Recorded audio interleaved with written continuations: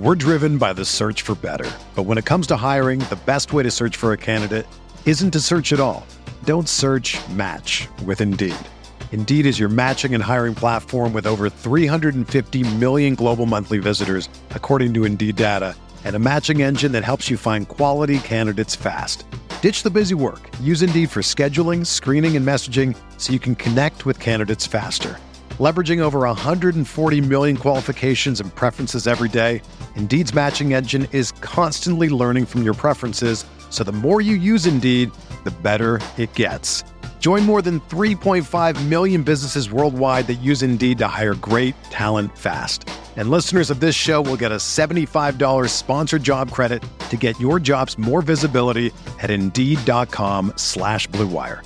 Just go to Indeed.com/Blue Wire right now and support our show by saying that you heard about Indeed on this podcast. That's Indeed.com/Blue Wire. Terms and conditions apply. Need to hire? You need Indeed. When it's too tough for them, it's just right for us. Where would you rather be than right here, right now? The Rockpile Report with Buffalo Bills season ticket holder Drew Gear. The Bills make me wanna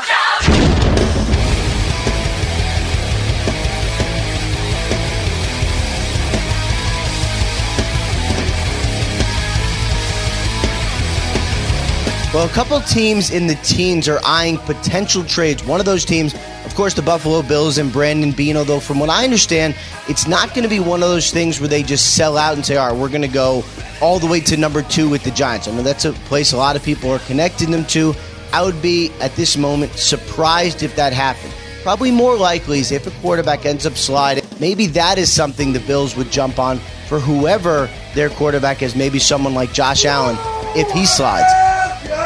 Everybody to another edition of the Rockpile Report podcast. I am your host, Buffalo Bills season ticket holder Drew Gear. To my right is my producer, Chris Kruger, and that was Ian Rappaport from NFL Network. Bills still in the market to trade up. This draft will be a travesty if we don't do that. Folks, I've had it. I've had it with everything. Folks, it is the week of the NFL Draft, and I'm sure everybody has plans. Mine will be attending a destination wedding in Jamaica. Hooray, right? Sure, what's not to love about giving up an annual draft party tradition and flying thousands of miles to a destination wedding in a place without steady access to Wi-Fi, and that's literally supposed to thunderstorm every single day that you're there. Who wouldn't love that? Yeah, thunderstorms every day. You know you're not going to get solid Wi-Fi out of that with thunderstorms. It's not even that. It's not even available in most places on the resort. Oh, my God. Seriously, though, folks, it'll be my fiance and I's first time flying together anywhere. You know, taking the long weekend away. You know, we've had day trips, weekend trips. So you're telling me that there's a chance June 9th might not happen? This is a test. I told my boss before I left work today, I am being tested by the Lord. By the Lord himself, I am being tested. But this is the first time my fiance and I will be taking a trip like us together, and considering she's going to be there, the fact that I won't be at work, and that there's going to be open bars as far as the eye can see, in which I am not responsible for paying the tab, the week should be pretty solid. Now, Chris, what are your plans for the draft this year? I will actually be watching zero amount of the draft. Are you Ubering? No, I'm not Ubering. No, my parents are coming in tomorrow night. My dad loves this blues guitarist, Papa Chubby, in which, by the way, yesterday I talked to my mother. She had no idea that was a slang term for an erection. Dude, your parents, they sound like the nicest people. Drew's never met my parents. Having spoken to them via Skype a few times, they seem like the nicest people on earth. Did they not realize what buzzkills they can be? I mean, this is the worst possible time for an impromptu visit to listen to the blues. Well, not only that, Papa Chubby on Thursday night for the first round in downtown Buffalo. The next night for rounds 2 and 3, we'll be at Helium for Colin Quinn. Don't do that to Colin Quinn. Is one of the best comedians going Chris, today. you are literally picking comedy over football. Unacceptable. Now, guys, I have a funny story. Before we really get into the football stuff, I got to preface all this with this. Whenever I travel, I like to go to TripAdvisor and read, because I'm going to a place I've never been. I like to read all of the negative reviews I can get my hands on, and then compare them against the positives in order to try to prep myself for any potential potholes that might, pop up on the road to a pleasant vacation. Specifically, I wanted reviews. I mean, when you think about it, guys, think about it. If someone who went there and gave the place a 4-star review but made mention of the fact that the room wasn't as clean as it could have been, and then at the same time you look at a 1-star review where someone says, hey, my room was never cleaned properly. Maybe maybe person B is a little bit pickier than person A, but the same problem. Now you've identified a consistent problem. People who liked the place still can acknowledge the fact that these people aren't doing their job when it comes to cleaning the room. I give credit to when it's a well-written review. Oh, yeah. Whether you like it or not. And so you can kind of get where people are coming from when you read these reviews. Now, I specifically went into this looking for reviews that mentioned the sports bar at the resort, since that will be the only place in the entire complex that I'll be able to follow up with the NFL draft. There's no widely available Wi-Fi. At least you hope so. In the rooms and in the lobby. Well, I told you before we started recording, I said, I hope you go to the bar and every TV is on Miami Marlins game. They flat out told me they can't promise Wi-Fi in the sports bar. So my Periscope session that night is in jeopardy. I will let everyone know where we stand on that. Having said that, I stumbled across this gem of a review from a French user that I had to bring to the show. TripAdvisor user SickNote2K. Negatives for the resort. He said some nice things about the resort, but gave it a 1-star review. And the negatives read, the Americans. I apologize for the generalization, but 99% of them that I met on this vacation were rude, obnoxious, and lacked any ability to consider others around them. The hotel was full of middle-class college kids on spring break acting like animals, and their equally ignorant parents. They throw money, quote-unquote tips, at the staff, and their parents, ignore it. Preferential treatment isn't fair. They should show a little bit of class. Move this man! And that as it pertained to the sports bar. If you decide to try the Loud Bar, which is the resort's 24-hour sports bar, again, don't bother because it's nothing but a room full of Americans watching American sports and chest bumping constantly. Typical Americans. This is why we don't allow you on our beer fest. Yeah. You get a few drinks and you becomes a dirty head. Yeah. You should go back to your strip malls and drink your Zimas and Smirnoff Ices. Yeah. And then you can punch each other's ceilings. Chris, what is your reaction to this nonsense? I want to know, having heard this, what's your knee-jerk reaction? Well, let's see. We'll go to the adjectives. Obnoxious, lack of considering others around them. I mean, this guy is clearly talking about you to a T. You are inconsiderate. You are obnoxious. You do chest bump people because you have movies. Guys, me personally, when I'm on vacation, I'm never looking to take away from anybody else's good time because they paid the same money I did to be there. Unless you're a friend of mine like Chris, Dan, or Potter, in which case you're all stuck with me for life whether you like it or not, and I don't feel bad for you. I wouldn't want my good time to make everybody else in the entire facility uncomfortable. I mean, at least in this type of a setting. However, I want to read to you my immediate knee-jerk reaction to this, which I emailed to my fiance along with a copy of the review. It goes like this.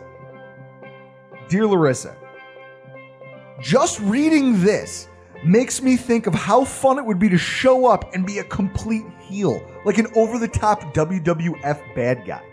Just picture it. I'd wear a cowboy hat and sunglasses everywhere, even indoors at night, and be the loudest, drunkest person everywhere on the resort. I'd walk around referring to everyone as Chief, while repeatedly shooting everyone the double gun, and make a point of pounding my chest and tearing my shirt like Hulk Hogan whenever anything even remotely exciting goes on, and demanding that everybody high-five me.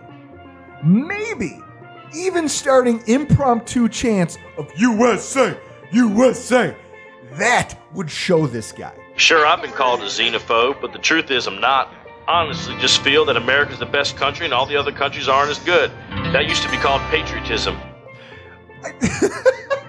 I am not a xenophobe. I am not afraid of the way other people from foreign countries see me. I'm not afraid of other cultures or the way they might perceive the way that I decide to do You things. have to walk around this resort like you're fucking JBL. Cowboy hat. I don't know if you can rent a limousine while you're down there. Ultimately, to hell with that guy. If you travel abroad during spring break, you're setting yourself up for failure. Second of all, you elitist-sounding bastard, up yours. For as much as I don't believe in harming others in the name of having a good time, this guy sounds like someone that I'd get drunk and cannonball on in the middle of the pool just to ruin his linen suit, okay? I've had enough. This whole thing is... Guys, my trip to Jamaica is going to be something. I'll be sure to keep you guys updated as to how it's going. Oh, my God. And I guess that brings us to this week's Bills News Update.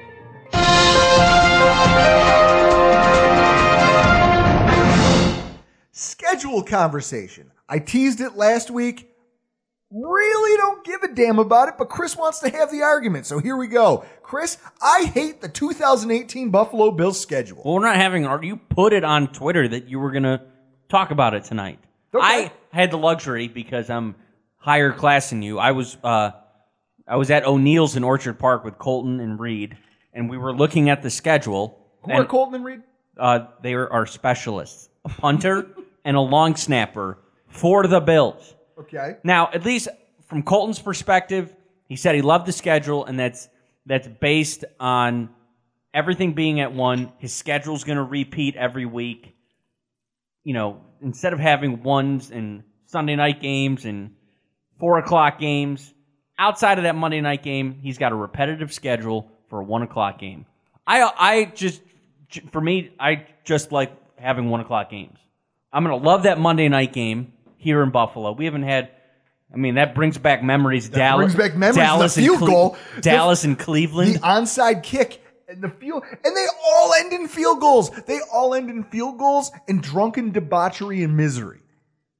Yeah, but I like the 1 o'clock games. You know, we get out of there at 4, and then I don't have to be with you the entire day is really what it comes down to. And, for what it's worth, I'm one of those fans that generally think playing in the cold slightly means something to Buffalo. So I enjoy having a heavier home schedule at the end of the season. Now, see, I take this and I look at it again. See, you took into consideration in your evaluation of the schedule a lot of self-interest. You know what I mean? Things that you're a fan of, things that you like. Yeah, so I love the winter. So obviously in my take, I have the same. I have, my own kind of outlook on this. And mine is one of self-preservation. I look at the Buffalo Bills schedule and I say to myself, you mean to tell me that I'm going to have 2 games, if you're counting the game against the Patriots in October, I'm going to have 2 games throughout the first leg of the season where I know I can show up and tailgate and it's not going to be below 32 degrees? Are you crazy? I love the cold weather. Out of your mind? Love the cold weather. Oh, yeah, because you typically, on a weekly basis, up until this season, don't get up at the ass crack of dawn and aren't out in the field setting up tents and tables and grills and getting food going and all this stuff. You're not freezing your ass off out there doing that. Nope. I am. But I also know that coming into this, I'm going to be a season ticket holder first time this year. Don't you think I've already prepared? I fucking tore up the clearance rack at Kohl's with some winter shit this year. Hats, gloves, you name it. I got it. And then you I'm look prepared. and then you look at the teams the slate of teams were expected to play away. You very likely could, I know, trying to pick the schedule, Chris, on a side note, complete sidebar, Trying to pick the schedule is ahead of the draft and the second leg of free agency and training camp is one of the dumbest things I've ever heard. So, but having said that, based on previous history, we very likely, if we don't come out of the gate well, you're talking about going to Lambeau. You're talking about not when it's cold. You're talking about going to Lambeau. You're talking about going to Minnesota. Dome. Okay, you're talking about going to Houston. Dome. 3 teams who, if their quarterbacks are healthy, and if that team in and of itself can do what it is they just generally tend to do, we're going to get fucking mauled. So we have a very good chance of rolling into the bye week with a losing record. That's just you being salty. And, speaking of what you just said a minute or two ago about people predicting the schedules. Yeah. Because when I was at O'Neill's in Orchard Park, they were showing, the schedule's immediately out and people are already picking.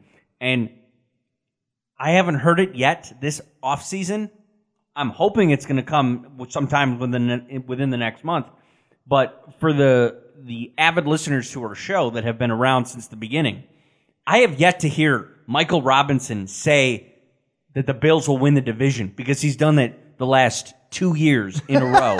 So I have not heard that. I have not heard that yet. I want that to happen again. Third year in a row where he chooses the Bills to win the division. Chris is quietly making a montage of all of Chris Robinson's stupid picks. Michael Robinson. Whatever. He's some dude on a network I don't watch. NFL Network. He's on NFL Network. He sucks on NFL Network, and he sucked as a player.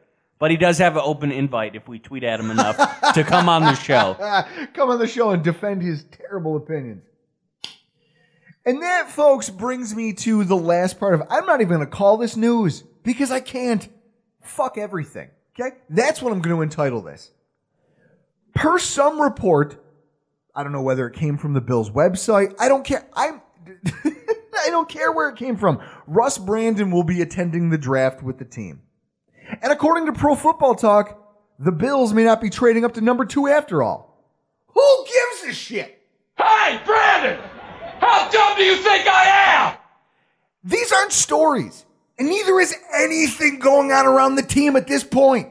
It's all just mindless, meaningless conjecture. Just listen to it, don't listen to it, trip and fall into a grease fire for all I care. Because none of it matters. None of it. I've had it. This totally matters. We're looking at our future here. No, it doesn't. I'm 33 years old. We've never drafted a good quarterback in my lifetime. I was born in 84. We took Kelly in 83. He's the last good quarterback we've drafted. We got to try. That's why I'm all on trade up and get a quarterback. I want the franchise guy. Now you switch to beer. None of this matters. There isn't a single storyline that has happened for the last week that matters, and everyone out there who thinks that it does, you need to just I don't know, into a grease fire. Hey, look, on the bright side, you're going to Jamaica tomorrow, so you're not going to hear like the final rumors come out. You'll be on a plane, you'll be in another country. You won't have to worry about this, see or hear about it, unless you get on that shaky Wi-Fi at the resort. All right, so I've gone. I've obtained a beer, and I'm back, and I'm calm. Yeah, Goose Frab. Goose. Do it with me. Goose Fraba. The 2018 NFL Draft, folks, we're finally here. After what feels like an eternity. If you're listening to us right now, it means that you've made it. You've survived the miserable ramp up to the 2018 draft alongside us. Either that, or it means you're like the kid from The Sixth Sense, and I didn't actually make it at all. In which case, as a ghost, I really need to get on things over here. You know, opening up people's canned goods and jars of pickles and haunting them while they're on the toilet at their most vulnerable. I mean, sidebar, who hasn't been on a public toilet somewhere and someone tests the door handle and a bolt of just a fear? It's just a primal fear. I'm pooping. I'm vulnerable. Someone's trying to break in here. Oh, that's what I should be doing as a ghost. Generally speaking, I enjoy the NFL draft. I mean, guys, it's like a better version of Christmas. Because no matter how terrible you are during the year, you still get shiny new things to get excited about. And you don't have to be around your family. Exactly. You can just be drunk in a basement somewhere. That's what I do every year. And it's worse this year because of the quarterback position. But this year, the run-up to the draft, Chris, I'm not going to lie, it has really taken a toll on me. It's because of the quarterback. This quarterback crop was supposed to be a massive bright spot, but instead turned into the source of more arguing by everyone, from talking heads to casual fans. All of the draft capital the Bills have, which I was so excited about after last year's draft and the trades that we made, feels insignificant considering that the blockbuster trade that a lot of people were calling for hasn't happened yet and may never actually occur. Thursday. And everywhere I turned, it was just talking heads making mock drafts just so other people could talk about those mock drafts and compare their own equally worthless mock drafts to them. I don't know whose skull to drive I want to take my thumbs and drive them through somebody's eye sockets. I just don't know whose. Theirs or my own. All in all, what should have been an enjoyable experience in the run-up to a draft that very likely could reshape the franchise.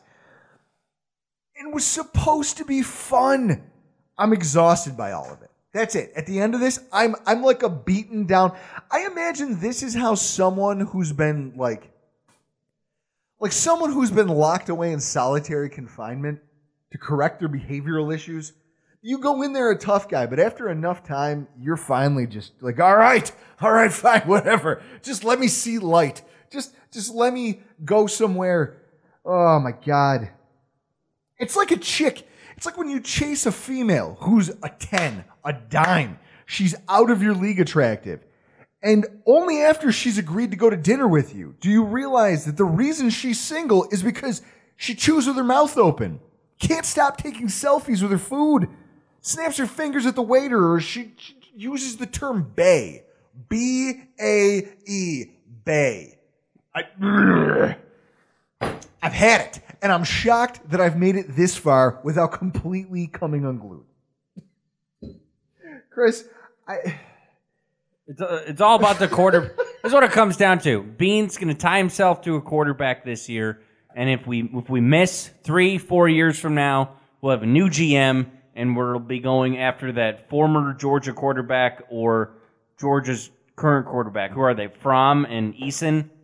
We'll be going after them because we missed. I don't care. I mean, Chris, literally at this point, I feel like I could tie myself to a rocket and just fly into the sun and not give a shit. It doesn't matter. None of it matters. Right now, you look so defeated. Like you and Larissa went to dinner and she picked the first 3 places and they were closed, like cobblestone for soda. And you're just like, just take me anywhere. Just go anywhere. I don't care. I don't care. Just end this. Oh, I'll eat a bullet at this point. All right. Let me compose myself here for a second. With that, we take an overview of where we sit and what we know heading into Thursday's draft. Team needs. Brandon Beane recently said in a recent press conference that he doesn't see this as a roster with many glaring holes. From my vantage point, and no, I'm not here saying we have to or absolutely will draft any of these positions. Here are what I perceive to be the spots on the roster that have to be addressed when we enter the draft this year. Now, I shouldn't even say have to, but that are spots to land a player.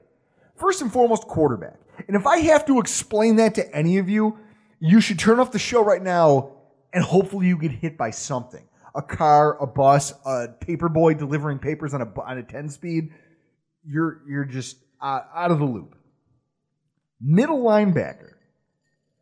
Now, the Bills either missed out on or just, I guess, weren't aggressive enough in the pursuit of any of the middle linebacker candidates that were out there in free agency.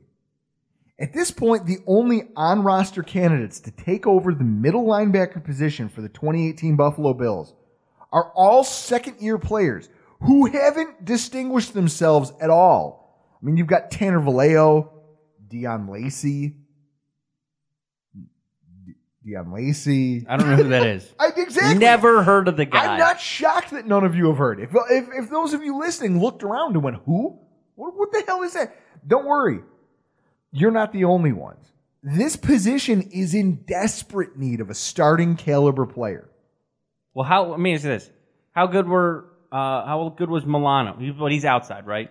Milano's outside. He's an outside linebacker. So we sort of hit on him late. Mm-hmm. I mean, he's only played one season. Yeah. But you got to think the scouts that scout linebackers, maybe they think they have somebody that you can get middle round. Well, that can come in and play. That's why they haven't addressed it. So, defensive tackle. We landed a defensive tackle in free agency who, under Sean McDermott, was a standout at the position. I mean, Carolina fans kept talking in the weeks leading up to free agency. They pretty much saw the writing on the wall that Star Lotulelei wasn't going to come back. And Lotulelei? Yeah, Star Lotulelei. Yeah, that's what I said. He wasn't going to come back. So, but they did a lot. They did a lot to bash him and talk about how terrible he was and how he wasn't a good defensive tackle anymore. Well, that's because the defensive coordinator who was there when he was drafted and who he flourished under left. I'm not shocked by that regression. So the fact that he's here, I expect him to come back. And we brought back Kyle Williams as a steady veteran hand next to him. Beyond those, we have nothing but a mishmash of, unproven talent. Adolphus Washington is the most talented of the bunch. I'd expect Kyle Williams to hold his hand the whole season. It's possible that Washington has a breakout season, but at this point, I'd feel a lot better if the team made a move to get a young playmaker in there. Exactly, because we're at the end of April, and based on the last couple days here, spring has arrived. Not soon after that, we'll have summer, so look forward to round 2. Adolphus Washington with a gun at a water park. Wide receiver. Our wide receiver depth chart, when you look at it from top to bottom, isn't exactly a position of strength. A lot like the defensive tackle position, we've got bodies, just not enough that have done anything to stand out over the years. If you include Benjamin, the position group itself has an average years played in the NFL of just 4 seasons and an average of just 6 touchdowns scored. That's not good by any standard. And that's including your number 1 wide receiver. Ooh, yeah. I can't wait till the end of the show, Seagrams. I mean, much of the wide receiver play around the NFL is dictated by the quarterback. I mean, who's Jeff Janis, Chris? Oh, yeah, the guy who caught 143 yards in a playoff game from Aaron Rodgers, who got called up that day from their practice squad. Or Austin Collie. Yeah. Peyton Manning. Who are these? Their wide receivers can be made by a quarterback. But talent is also a requirement. I want to beat anybody's ass that says wide receivers make the quarterback, because that's never happened ever. Megatron. Oh, it has happened. You gonna beat my ass? Come at me, bro. I easily can. Megatron had Matt Stafford his whole career, right? No, he played with like 2 other shit quarterbacks before that. All right, go look up his stats. That will do. What I see is this group needs a boost. Zay Jones is better suited to playing in the slot, but Holmes isn't a dynamic enough receiver for my taste on the outside, and Streeter is just coming back off a season-ending injury. So I don't know that he can... I mean, he flashed in training camp, but can he bring it every single week to be a reliable outside threat? I just don't know that. So given that's another position that needs a player. Running back 2. The Bills picked up veteran options to back up their workhorse in LaShawn McCoy. And there is the interesting project running back, Marcus Murphy. Everyone will remember he had that 45-yard play against Miami the day we clinched a playoff berth. But no matter how you shake it, McCoy is long in the tooth. And he's going to cost $9 million against our cap next year, while a release or a trade next offseason will leave us holding almost no dead money. And even though Cadet and Ivory strike me as serviceable backups, I mean, I didn't hate the fact that they're both coming back. This is a class that is so deep at that position with potential starters that it's never a bad thing to have an eye towards the future at a position where guys rapidly come in and out of the NFL. Yeah, Ivory, we just signed this offseason, but he's only here for, 2 years? Yeah. Perfect example. You look at Tom Brady. Tom Brady's been in the NFL for how long? How many different running backs, Chris, can you name right now that have played for the Patriots behind Tom Brady? Mike Gillislee, Jonas Gray, James White, LeGarrette Blount. My brain don't work no more. Okay, so going back to the Buffalo Bills, there was a minute there where C.J. Spiller, Lynch. Well, no. But I'm just talking about running backs. So Tom Brady, we'll call it. He had Jonas Gray. He had that collection of running backs. When you look back over it, you don't remember any of their names, right? No, because they were never there for very long. But those teams won. I mean, because the quarterback matters. Former Bill Antoine Smith went there and tore it up. I remember that guy. Running backs are fluid. The day of I understand that workhorse backs are in vogue, but at the same time, you look at teams that have had good quarterbacks. Look at the running backs who have played for the Green Bay Packers. I think you had a tight end. The year they won the Super Bowl, they had a UB player. I forgot that guy's James name. Starks. Okay. Playing running back. And he was their backup's backup. But it didn't matter. They won a Super Bowl because he was serviceable enough to get by. Running back is such a fluid thing. To marry your team to a running back to the tune of almost $10 million seems crazy. And we'll just look at the Super Bowl champion Philadelphia Eagles. So they had like 3 running backs. Yeah, so it makes sense that taking running backs every year, especially when the class is deep, is a place that you always want to have an eye for. The interior offensive line. Now, this team spent free agent capital to bring in right tackle competition, and they trust Deion Dawkins enough so that they traded away Cordy Glenn to move up the draft board. So given that, while there isn't a high-level player on the right side, I think the tackle position is kind of similar to where we were last year.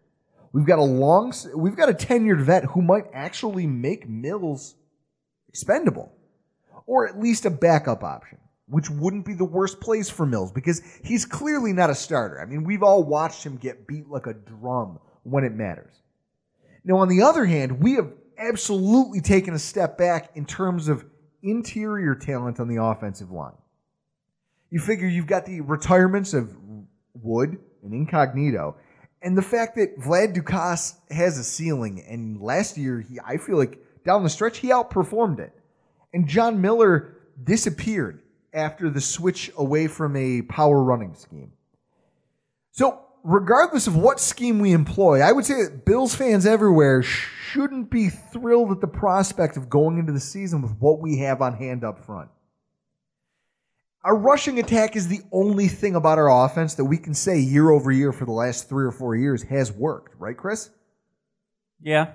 Okay. So given that, wouldn't we want to make sure that our offensive line is good? I mean, people look at the signing of Russell Bodine, or Bodine, or whatever the hell you want to call it. He attributed to more negative plays for the rushing attack of the Bengals. You talk to any Bengals fan, and they'll tell you he was the reason that Joe Mixon was held to such a low yards per carry average last season. Because every time they tried to run between the tackles, Bodine let people into the backfield who stopped the play for negative yards or couldn't push forward to create a crease. Nobody that follows the Bengals even liked Bodine. And then you got Incognito retiring, like you said, as well as Eric Wood.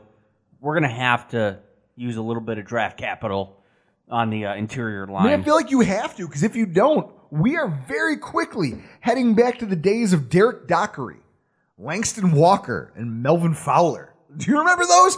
Those were dark days. Yeah, and you're gonna have to get one, I guess, mid rounds. If it comes to and we're gonna trade up and get a quarterback, you got to be able to protect your quarterback. You have to. You have to create a pocket. And that's why when people talk about, oh, well, this quarterback, that quarterback, blah, blah, blah, blah, blah, none of that talk matters if you don't have the support system to give that quarterback what he needs. We talked about it here on the show last week, over the last 2 weeks, actually. Talked about Josh Rosen. Okay, he's my favorite pick in the draft. If we were going to take a quarterback, he's the guy I'd be most comfortable with. Well, I'll tell you what. You know what he doesn't do well? Is get flushed out of the pocket. He throws very poorly on the move. You mean to tell me we're going to start subpar guards and a bad center in front of a rookie quarterback who struggles to move from the pocket? Like, he's good in the pocket, but he has to have one. Most rookie quarterbacks are going to need a pocket, so you can't go into the season like this. You can't. Bodine's the center, right? Bodine is the center. Okay, so that's going to be something to look for in August. Bodine versus Groy, who's our center. Something to watch for at training camp. I think neither of them are starters at those positions. I think the team is either waiting for cuts, they're waiting for somebody to fall to them on the draft board that they like. I don't know. Who we've met with is an important thing, though, Chris. I mean, Doug Whaley, when you get down to it, had an interesting tell in his draft strategy. In that he never drafted a player that he didn't make one of the allotted 30 pre-draft visits with. Now, that may not seem like an overwhelmingly unique idea. I mean, if you're drafting a guy and you're putting your reputation and your career as a GM on the line, you're going to want to see these guys face to face, right? As many times as possible. But not all GMs do it that way. And Doug Whaley, I guess in a sense, kind of tipped his hands because there is a lot of GMs around the league who don't require that as a criteria for selection, thus allowing them to play their cards a little bit closer to the vest. Now, GMs can use these visits for a lot of different purposes. Maybe they're trying to get more info on a player with questionable value. Sounds like Mayfield. Maybe it's just a smokescreen. Or even just to determine whether a player deserves to be on their draft board at all, regardless of film. Given that, it'll be interesting to see how our actual selection list stacks up against players we've already met with. Now, I've got 25 of them listed that I've been able to source from around the internet, that I've been able to find confirmation that the Bills have met with. First of all, Mayfield, Allen, Rosen, and Rudolph. All first-round projections. We met with all of them. And Darnold, we attended his workout. But that was just a public work. That was just a workout. So it doesn't count against the 30 meetings, I guess. At the running back position, Rashad Penny out of San Diego State, second round, has a second-round valuation. All of these evaluations according to NFL.com. Kalen Ballage from Arizona State, middle of the third, early fourth-round value. Offensive line, we only met with one prospect, Frank Ragnow out of Arkansas, middle second to early third-round prospect, although he's been talked about moving up into the first round. Tight end Ian Thomas out of Indiana, middle second to early to middle third round. Wide receiver, DJ Chark out of LSU, second-round value. DJ Moore out of Maryland, late first, middle second-round value. Anthony Miller out of Memphis, second to third round value. It's fluid. At defensive end, we met with four candidates. Ukenen Nwosu, I'm sure I'm butchering these names, out of USC, third to fourth round value. Dorrance Armstrong out of Kansas, fourth to fifth round value. Harold Landry, Boston College, first round. RJ McIntosh out of Miami, fourth to fifth round. Kind of fitting the other DNs. Chris, you notice that? Cornerback, Denzel Ward, Ohio State, first round. Dante Jackson, LSU, second round. Josh Jackson, Iowa, first round. Jair Alexander out of Louisville, first round. Duke Dawson, Florida, third to fourth round. Linebackers, Fred Warner, BYU, third to fourth round. Leighton Vander Esch, Boise State, first round. Roquan Smith out of Georgia, first round. Rashaan Evans, Alabama, Roll Tide, first round. Corey Thompson, LSU, seventh round or a priority undrafted free agent. Now, I know I just spit a lot of names at you, but a few things jump out at me as interesting storylines that I kind of want to further pick through post-draft. After the draft, I'm going to look back at what those visits meant. Because to Doug Whaley's point, we figured out after the first two drafts that Doug Whaley only drafts guys he meets with. Right?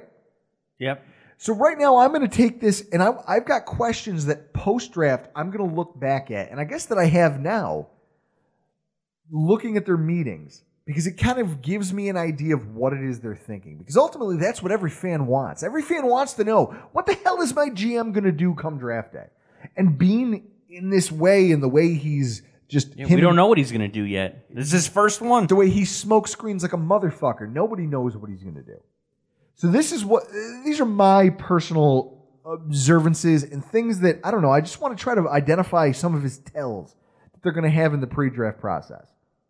First of all, the team met with linebacker prospects, Chris. As they should. Okay. So maybe they do have a firm understanding of the need at the position. Now, what's interesting to me is that of the 5 that they met with, 3 of them are all expected to go in the first round, which isn't likely going to be an option if the team really is expecting to make that massive trade up the draft board that everyone's expecting. Considering our lack of a starter there, that seems strange to me, especially when you consider that according to WalterFootball.com's off-season visit tracker, he goes beyond just the private workouts of the 30 allotted NFL visits. He tracks what scouts he's heard and that he has evidence of have met with what player. The Bills haven't publicly met with any of the mid-tier prospects at bowl games or pro days. They haven't looked at any of the other linebackers in this draft publicly. That might be like a... So is that a smokescreen? What if you don't like the offers or can't work out a deal to get up into the top 10 to get a quarterback? So then you need a backup plan. You're hedging your bets. You need a backup plan, and if you're going to stay put at 12 and 22, then one of those picks has got to be a linebacker. That's why they met with 3 potential first-round picks. I mean, I just look at it in terms of when you have a defensive head coach who has coached players like Shaq Thompson, Luke Kuechly, Thomas Davis, even Preston Brown. I mean, he's not overwhelming in talent, but he's durable and he's solid. It's almost a given that they understand that the position is and how important it is to a defense in the NFL. And at that point, I have to assume that they have a plan for this. I have to. I mean, the fact that you're using your visits to visit with guys who, if you're making the trade that every pundit everywhere on paper says you should make, then why bother having those visits, Chris? Or like I said, maybe you're hedging your bets. Yeah, you gotta be prepared. If you can't get up for a quarterback, you gotta have something to fall back on. Now, staying with the front 7, considering the need at defensive tackle, the team didn't use any of their visits on a prospect at that position. Yet they did use one of them on a tight end, which isn't even really a dire position of need. Please, we got baby hands. We don't need no tight end. I mean, we have a tight end 1. We have a tight end 2 under contract. Why are you not visiting with a defensive tackle when that's one of the strengths of this class? Again, is that a smokescreen? Is there a guy that you like that you don't want to tip your hand that you like him? It very well could be. I mean, you look at who's the guy from Michigan? Hurst? All right, he had that issue at the combine. Heart issue, yeah. Yeah, and was sent home, and apparently is cleared. That might make his draft stock fall. So maybe the team's like, well, we won't meet with him, but we're going to keep an eye on him, and if he's there in the second round, we still have a pick. There you go. Similarly, it's odd that considering how deep this year's running back class is, I mean, I'm looking at it right now, just lined up on my monitor. How many players are viewed as potential NFL starters? The team not only interviewed just 2 of them, but neither of the players are household names. Well, yeah, they didn't bring in a Sony Michel or a Nick Chubb or a Darius Geis or any of the mid-tier prospects that we talked about as being potential franchise running backs. You're going to want to go back maybe a month or 2 when we had Matt Waldman on. He claimed that Nick Chubb is one of the best running backs he's seen in the last 5 years, as long as he comes back healthy from that knee injury he had. I'd love to have Chubb or Sony Michel or Geis if they fall to like second, third, or maybe even your boy Scarborough. So why didn't the team spend any time?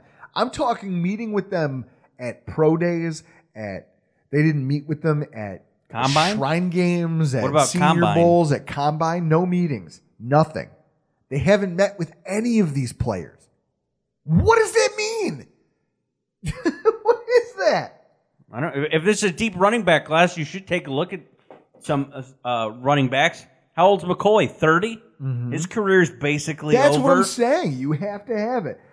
So, and then sticking with the offense, one of the positions that directly impacts the performance of your running back. With holes present all over the offensive line, they only met with one player. One. But in terms of Ragnow, that was listen to this, a private meeting. They met with him at the combine, and they attended his workouts. That's you have running backs that you're not even bothering to spend time scouting at pro days or at things that are just open to everybody. And at the same time, you're going out of your way to send scouts to these meetings with this one offensive lineman. I have to believe that the interest in that player is real. Yeah. Would you? Is there any point you would be so sure of your scouts and their evaluation on a player that this player is like so good that we don't even need to meet with him? Well, and that becomes the question. Do you trust your scouts? Is that it? Are you a GM who trusts your scouts? Do you trust that what they give you is so good that you don't need to see it with your own two eyes as a GM? That's a ballsy position to take. I mean, he would... Oh. And that brings me to my last point, Chris. The sheer number of players that the team met with who are considered mid-second to early third-round prospects is noteworthy. But the question becomes, in what way is it noteworthy? Because it could go one of two directions. Does it denote that the team expects to have picks in those rounds and was focused on reviewing prospects that they think are going to be available to them there? Or does it point to them wanting to vet the last of the players that they maybe had interest in to make sure they weren't missing out on franchise players before just giving up on those picks and making the massive trade up the board for a quarterback? See, these are all questions that after the draft we're going to have to look back at. And in retrospect, we're going to have our answers. We're going to know to a point what the GM was thinking. Exactly. I can't wait for I can't wait for the draft to be over with. Right? I'm at that point. Just put it to bed. But I'm going to want to look at our draft class and see who we met with pre-draft, whether it was pro days, combine, the Shrine game, east-west, north-south, WalterFootball.com left, right, up, north. From what I can find, WalterFootball.com has the most comprehensive database of who's met with who. So, Chris, that brings us to our final draft predictions. What do we think is going to happen? Chris, I'm going to answer. I'm going to lob this first one at you. In what round do the Bills address their gaping hole at middle linebacker? Or do you think they don't draft a linebacker at all because they trade away their capital? I think they'll do that either in round 2 or 3. So you expect them to have picks there? Yeah, we have, 6 in the first 96? Yeah. I don't think we'll use all of them to get up to get a quarterback. You could use some, and you could use whatever you want to next year or the year after. I think we'll still hold on to either a second or a third, even if we do trade up. So I would say second, third, maybe fourth. And if it's the fourth round and we haven't taken a linebacker, then I wouldn't count on it at all. Okay. Well, me personally, I think that there are middle linebackers to be had in this draft who are good, but if you don't get one of the top 2, you're not lost. You know, there's guys in the later round who can contribute, but they won't be that franchise middle linebacker. They're not going to be your Luke Kuechly. They're not going to be your, I don't know, they're just not going to be that guy. So you either decide that you as a defensive coach can live with that, or you tell your GM, look, I need this. I need this hole filled, or else our team will crumble. Because our front seven last year wasn't great with a decent middle linebacker. Okay? The defensive tackle play should make it better, but you still need a guy to stand back there and make the plays. I think they draft a guy high. I think that second first-round pick becomes a linebacker. If we don't trade up? Oh, no. Even with the trade up. Bang. So you think we're going to trade up and not use that second first? No, because I think it's going to cost more first than just this year's. And that's my fear. So then, do the Bills, despite not having visited with any of the running back class's top prospects, draft one before the 4th round, Chris? The fact that we signed Ivory on a 2-year deal, we got McCoy. You have that other guy that had one run for like 45 yards. I forget his name. Marcus Murphy. RoboCop. Not important. I'm not sure we do take a running back this draft. Because you signed Ivory for, 1-2 years? He'll probably only play one. Drew's looking at me like he just sharded. No, that's not the face. The face is I just had an epiphany. Chris. Okay, what's your epiphany? My epiphany is we're talking about the running back class's top prospects. This is like fantasy football. When everybody else zigs, you zag. Everyone talks about the depth of this class. Maybe the plan is to zag and go the other way. They're like, well, screw you guys. Well, you're all busy taking running backs and the trying to chase the Alvin Kamara, the Kareem Hunt, these are rookies who came in and had an immediate huge impact for their football team. Well, all these teams, these GMs are going to be chasing that trend. Well, maybe the Bills are like, screw it. This is the super deep class, and while they're over here trying to get running backs, we're just going to draft away. It's like fantasy football, except with 32 people. So, Chris, how many players, me personally, to answer the question, I don't believe they do. I think they go the Carlos Williams route. I think a Kalen Ballage, a guy like that's right around where the Bills will be drafting, and I think they brought in a Rashad Penny just to see if he'd, hey, we want to familiarize ourselves because this is a guy who might slide. Based on the value of these other running backs, the teams that need him are going to take him. A guy like Penny could find himself in the 4th or 5th round. Just by default. Running backs slide every year. It's such a fluid group. Now, Chris, how many players do the Bills draft that they didn't hold one of their 30 private meetings for? Take a number, because it's a complete crapshoot. There's no way we can know these things. I'll say 2. 2? You think everybody that we draft is going to be on this list? Except for 2. Yeah. Although you don't expect us to have a lot of draft capital, so. No, because I do expect us to move up for a quarterback. Because we need one, badly. I'm going to say 0. I'm going to say that Brandon Beane sticks with his gut, and whoever he drafts are guys that he met with. I'm probably going to be wrong, but he strikes me as a straight shooter. When he talked about, pretty much, and I've talked about this with some of my friends, when he says something, he does it. And I think to his credit, he's a very straightforward guy. When he says, hey, I need to get better at this position, he gets better at it. When he says, hey, we're going to make moves to make this team better, and anybody who doesn't want to be here is not going to be here. And then the next week, Ron Darby is out the door for a 3rd-round pick and a wide receiver because those were two, the pick and addresses a position in need on the roster.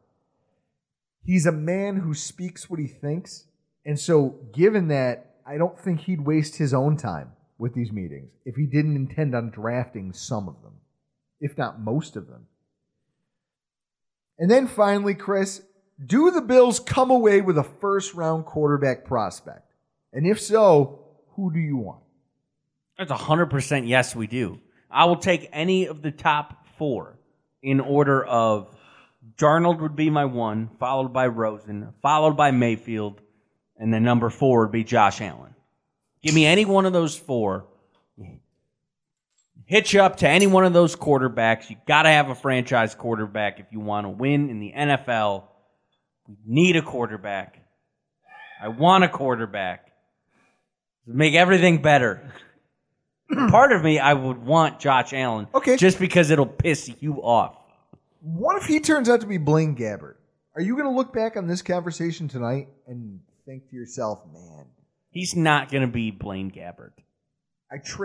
Blaine Gabbert, every one of his throws, he steps into the bucket because he's afraid to step up into the pocket. This is, wow, look at you using football terms. My God, this is like a father watching a kid ride a bicycle. Jesus Christ. Oh, Chris, my boy. Cheers. You're talking football. Finally.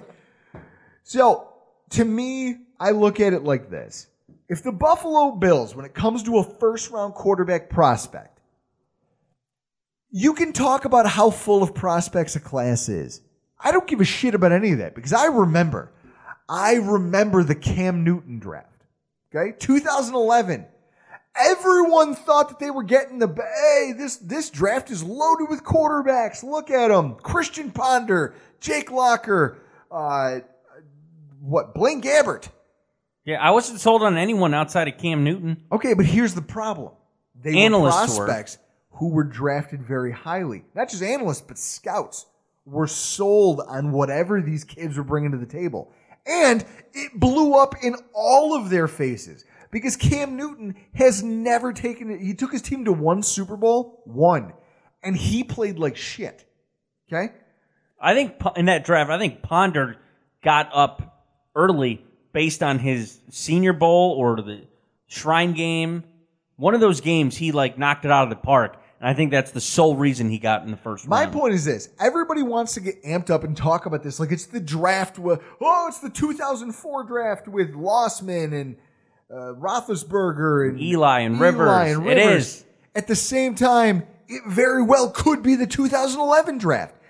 Now, do I want to be the GM who traded away a shitload of draft capital to land a quarterback who very well could be the next Christian Ponder or the next Blaine Gabbert? No.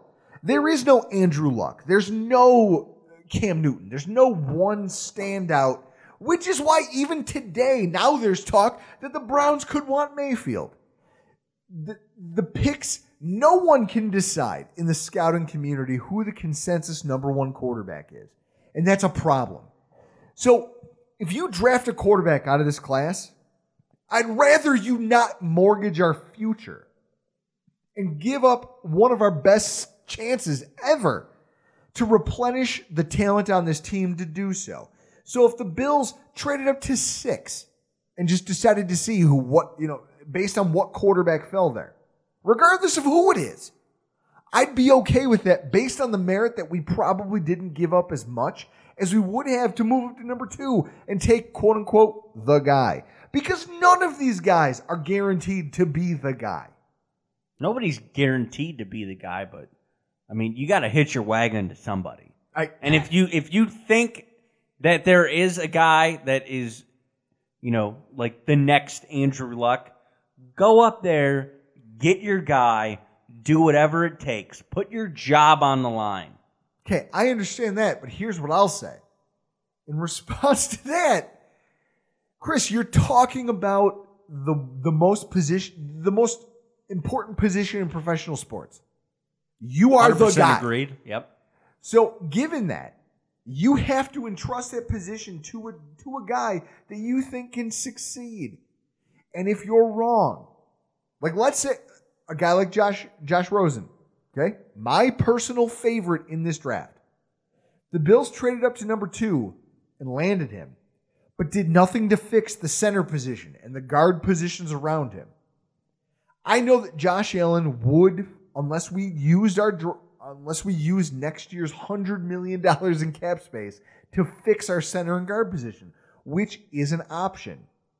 And that's something that needs to be taken into consideration here. The almost $100 million in space, well, I guess it's in the high 80s, low 90s of cap space that we'll have next season. We could fix kind of like the Rams did. Jared Goff got his ass kicked year 1. He looked mediocre. They fixed the line. Jared Goff made a Pro Bowl. Okay? Because he's a good quarterback. That's why he was taken number 1. If there's a guy they think is number 1 and that they think that they are capable of putting the talent around him to win and do just to maximize his talents, then you go do that. But if you don't think you can, then don't do it. Because if you trade away all this draft capital for the next Blaine Gabbert, then you've set this franchise back a decade. That's it. That's what I have. And that brings us to the Seagram's Bet scorecard. Chris, you and I have been very vocal about this draft. We have very differing opinions. First one came in November here. Chris and I have had a lot of different bets, and here's how you can count them down at home. Chris says that Josh Allen will go top 10. I say he won't. Or at least I said he wouldn't in November. Correct. But I made the bet. Chris also says that the Bills will trade to number 2. If that doesn't happen, he owes me a cold one. And I say that the Bills will not draft a wide receiver in this draft. We should mention off air of that episode. After recording, I brought that back up, and you were like,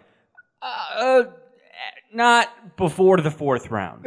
No, you hit your wagon. Don't I did. And try I'm to willing, sweet talk it. I picked a hill, and I'm going to die on it. Yes. They will not draft a wide receiver. If they do, I will chug something fruity and gross, and that's my station because I picked it. Then, Nate Geary from WGR 550 versus the Rockpile report. He's decided that he wants to get back in the ring after his Cleveland Browns debacle. He has put his balls on the line saying Baker Mayfield will be the pick to the Jets at 3. I think for that, like if he's right and that happens, I think if any Seagram's bet we lose with Nate Geary, we have to drink like a orange Seagram's. Yeah. Because that's closely related to Browns colors. Well, I'm looking at it. Now there's talk that the Browns may take Mayfield at 1. That won't happen. What if it does? We get to try. The Browns will have ruined Nate's life for another year.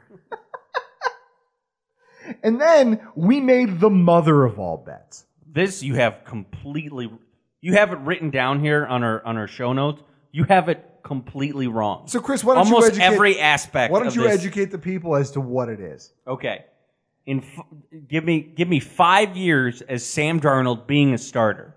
We should, if he's drafted and not starting, we should probably cut it off at half a season.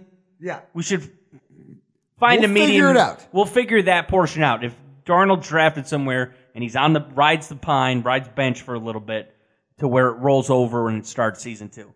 But it's Sam Darnold in his first 5 years as a starter goes to a Super Bowl. Not like you have it here where it says wins. He just has to go to a Super Bowl.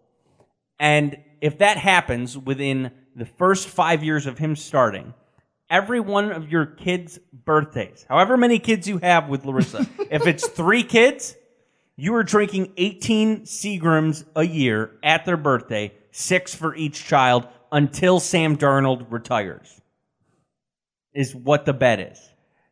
I took that because I see in no way, shape, or form Sam Darnold making Super Bowls. And I wanted to put 5 years on it because if it people might think I'm crazy, but by saying it'd be better off if he went to Cleveland because I don't see Big Ben or Tom Brady playing 5 years from now. So outside of that, you only just have Derek Carr as being the only elite quarterback in the AFC. Oh my God, Derek Carr is not elite. We've all agreed on this. And Folks, I literally wagered 6 packs of Seagrams on the number of children I have because that's how confident I am that Darnold in his first 5 years will not accomplish anything significant. Now, there is another bet that we didn't take, but I just thought the sheer outline of it was hilarious. But we didn't take it. I came up with I think it was like the day last week when we recorded, I was going to lay out the Seagram's bet that Sam Darnold will be a first ballot Hall of Famer. And if that happens, we have a Hall of Fame party, and you and your kids have to drink Seagrams the entire night. I'm not going to lie to you, Chris. I would never subject my lineage to this, just the insult that is Seagrams. I'm telling the entire draft season here, I have been trying to come up with Seagrams bets to where I can enlist your kids in it as well. God, I Chris. could just imagine 21 years from now, Sam Darnold's first ballot Hall of Famer. You're trying to leave a legacy of destruction through my family. Yes. And it's a bet that you made before your kids were even a thought of being so born. That they'll know that their father really hated them before they were born. You're like you could have like a daughter at home. It's Saturday night. She's girls' night in August. Like the summer's over with, and you're like, honey, you have to stay in. I made a bet 21 years ago. 21 years ago, I made a bet that you have to chug this Seagram. Yeah, and she hates football, and she has to sit there and watch Sam Darnold go to the Hall of Fame and drink wine coolers with her father. Chris, I'll cheers you because that's fucking diabolical.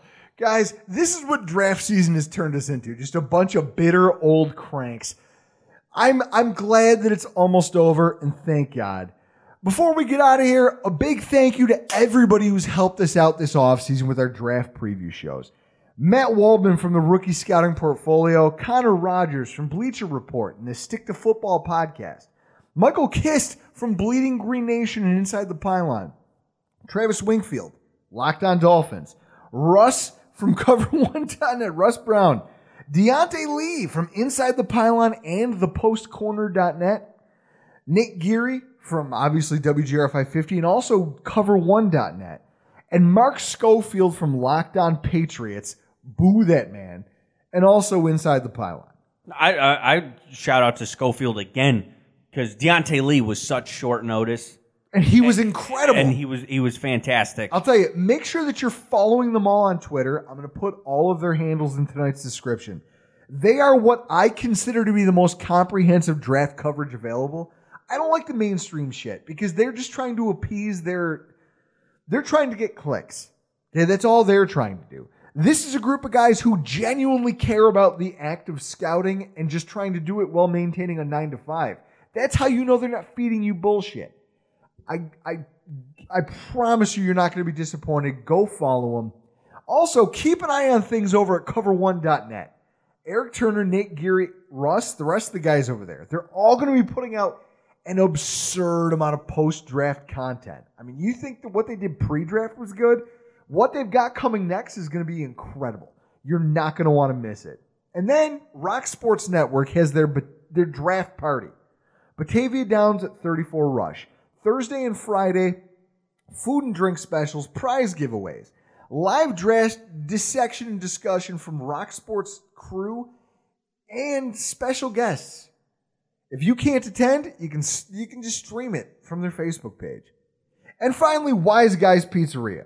If you live in West Seneca, Sloan, South, or downtown Buffalo, and you're not ordering Wise Guys as your draft night spread, I assume you're either too cheap for delivery or you're just fans of shitty food.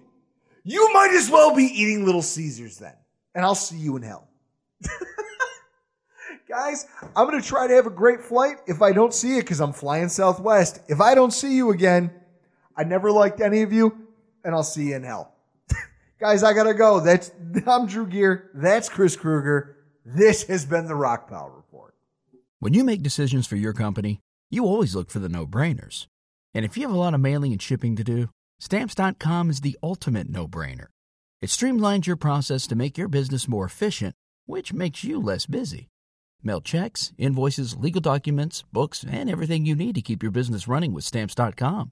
Seamlessly connect with every major marketplace and shopping cart if you sell online.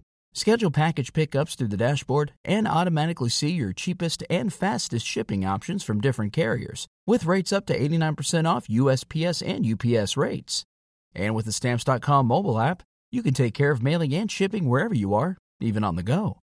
Make the same no-brainer decision as over 1 million other business decision makers with Stamps.com. Sign up at Stamps.com with code PROGRAM for a special offer that includes a 4-week trial, plus free postage and a free digital scale. No long-term commitments or contracts. That's Stamps.com, code PROGRAM.